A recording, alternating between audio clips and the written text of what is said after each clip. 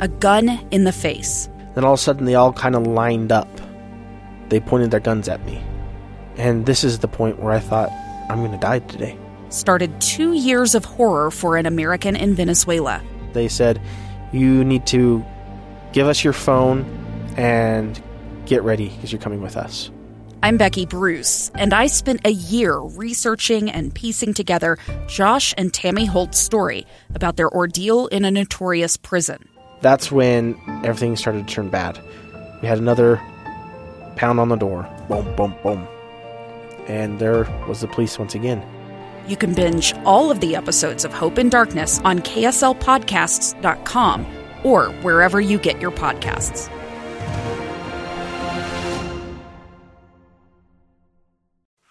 Inside Sources. Inside Sources with Boyd Matheson. Well, we continue to watch things unfold on the House of Representatives. Someone's trying to become the Speaker of the House today. And, of course, the Speaker of the House will play an interesting role in terms of how things get positioned for presidential races in 2024. Bill Scher is contributing writer for Politico Magazine and Real Clear Politics. He's also the host of the DMZ, an online show and podcast. And Bill joined us on great piece in Politico as we start to enter the race, unfortunately, for 2024. Bill, thanks for jumping on with us today. Always a pleasure. You're always good at handicapping and looking at that. Any predictions here as we now look at, we're going to definitely go to round number 4. Jim Jordan's got 6 votes already in round number 3 for the speakership. So there will be a round 4 for sure. Anything you're watching or checking in on there? Well, what I'm watching to see is if the relative moderate faction of the Republican Party, will they get fed up with the anti-McCarthy faction and move to find a bipartisan figure who could get the two-way team without the right-wing renegades. I suspect if it's going to go, if they're going to take that kind of step, they probably have to have several more ballots before we'd have that kind of level of frustration. But that's what I'm watching to see if that kind of tectonic plate starts to shift. Yeah, that'll be fascinating to watch, and we're keeping our eye on it there. So let's start gazing a little further into the future. Obviously, a lot of prognosticators are looking at 2024. You actually had some great things in your piece, just rounding out 2022. There were already some winners and losers when it comes to presidential politics. Yeah, I mean, I think it's a clear-cut case that on the Democratic side, Joe Biden, on the Republican side, Ron DeSantis, they had the best years of 2022 in establishing their position for 2024. Biden had a better than expected midterm, and if he had a bad midterm, I think there would be at least one Democrat jumping in the race by now saying we have to do this to save ourselves. Now the political cost for doing that is much, much steeper, even though there's still some concern on the Democratic side about Biden's age.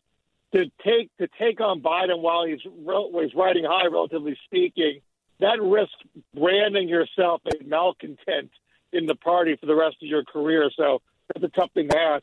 And just in basic poll data, DeSantis' position in the party is vastly stronger than it was at the start of the year. Right. So it's hard to argue that, Trump could still be the nominee or somebody else. I'm not saying he's got a lock, but as far as did he improve himself over the course of the last 12 months, indisputably that's the case. Yeah, no question about that at all. And clearly it was a rough year for the former president in terms of his positioning, not just personally, but also within the party. So how does that play out, or how does that positioning look from your perspective as it relates to the former president? And then, of course, Governor Ron DeSantis getting sworn in today, also very interesting in the winners category rolling into this year. Yeah, DeSantis' speech today, his inaugural address, is clearly with national prospects in mind. While Trump played a strong hand badly. He was very much the titular leader of the party, but he chose to pick a lot of fights, intra-party fights. He put his thumb on the scale in a whole bunch of primary contests, and a lot of his candidates lost. Particularly, he likes to say he's got a good win-loss record, but in the key states which determine control of the Senate, his guys lost. So that puts him in a very relatively weaker position, and now DeSantis beats him head-to-head in polling. However, when you do polling with a broader field, Trump is still the plurality winner.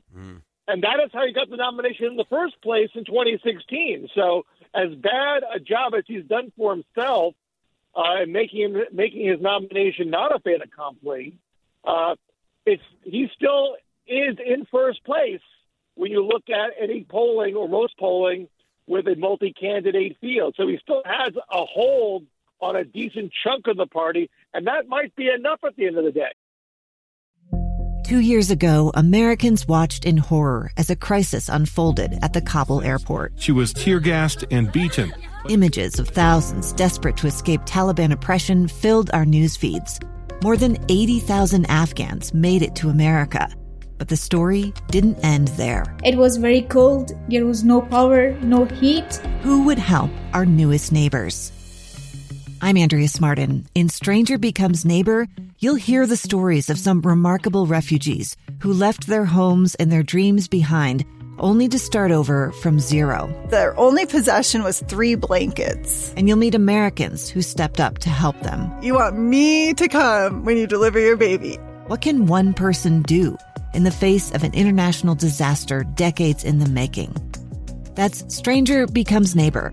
Find us at kslpodcast.com, follow us on Apple Podcasts, or anywhere else you listen. I think that's such an important point that you raise, is that it was just a plurality last time around. It was a massive field, and he was able to just kind of chip away and hold on to just enough to stay out in front that way. As you look at some of the others who may roll on the Republican side, you have some of the usual suspects in there. Give us somebody who's less visible but could be formidable rolling into 2024. I think the dark horses, if they choose to run, if things break. I mean, basically, Trump and DeSantis have to ruin each other, for a third person to run up the middle, relatively speaking, which is certainly possible. Those are really two pugnacious brawlers. And I think that Brian Kemp and Glenn Youngkin are strong possibilities for sleeper candidates. These are governors who won in states that are, as far as 2020 is concerned, blue. So DeSantis can argue, hey, I took a purple state and made it red. Well, that's true, but it's a state that Trump won twice. So you're not adding a state to the table by bringing in Florida. If Kemp can flip Georgia or Youngkin can flip Virginia in a presidential race, that's adding to the Republican Electoral College count. And Tim Scott in the Senate side, senators have a bad track record in primaries, so he's got an uphill battle. But there's a certain amount of goodwill there. He would be a fresh face. He's very genial, very likable. Being African-American potentially broadens the voter base of the Republican Party. So he's not polling great, but keep an eye on him. Yeah, Tim Scott is one of those under-the-radar candidates that I think everybody should keep an eye on. We've had him on this show a number of times, and he is one of those. He's not only incredibly likable, but really smart. Great story, really applying a lot of those principles into the broader perspective, which I think is fascinating. I want to go back for just a second. As you talked about Governor Kemp and Governor Youngkin, I think both of them used a playbook that regardless of what side, it really seems to be the playbook, and that is that you don't go national, you don't worry about all that, you go very local, and you focus on the kitchen table topics as the real model to win. It's not about a former president, it's not about what was, it's about what's next, and really going local as opposed to nationalizing the race. Well, they're still not hung up on 2020 the way Trump has been. And DeSantis, while it's taking him very far, is very focused on COVID. I'm not sure COVID is the issue that's going to be dominating our conversation this year and next year.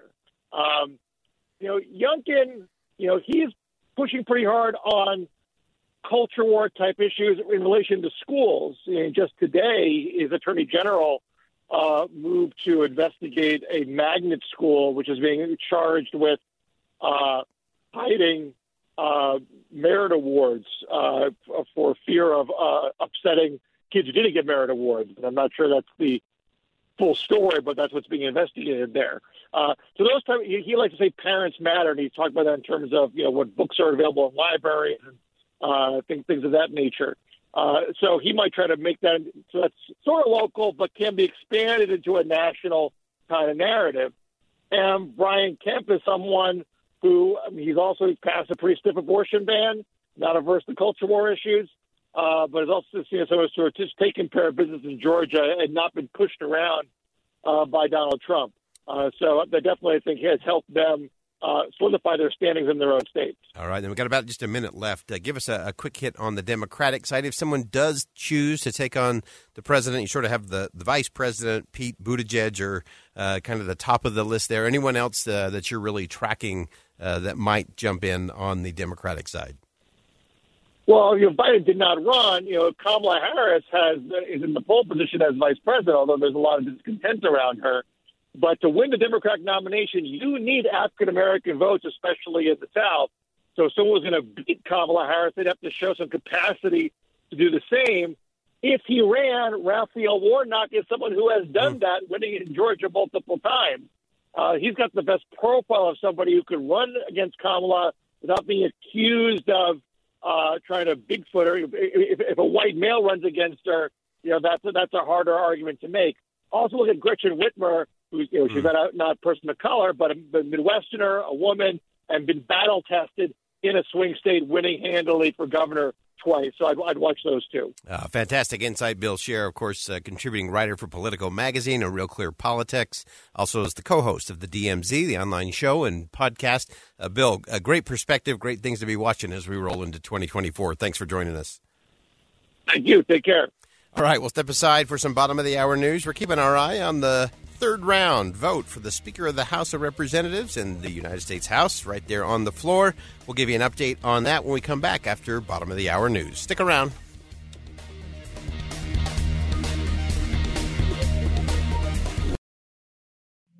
Two years ago, Americans watched in horror as a crisis unfolded at the Kabul airport. She was tear-gassed and beaten. Images of thousands desperate to escape Taliban oppression filled our news feeds. More than 80,000 Afghans made it to America.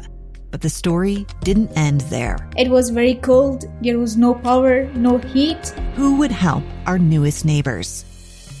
I'm Andrea Smartin. In Stranger Becomes Neighbor, you'll hear the stories of some remarkable refugees who left their homes and their dreams behind, only to start over from zero. Their only possession was 3 blankets. And you'll meet Americans who stepped up to help them. You want me to come when you deliver your baby. What can one person do in the face of an international disaster decades in the making?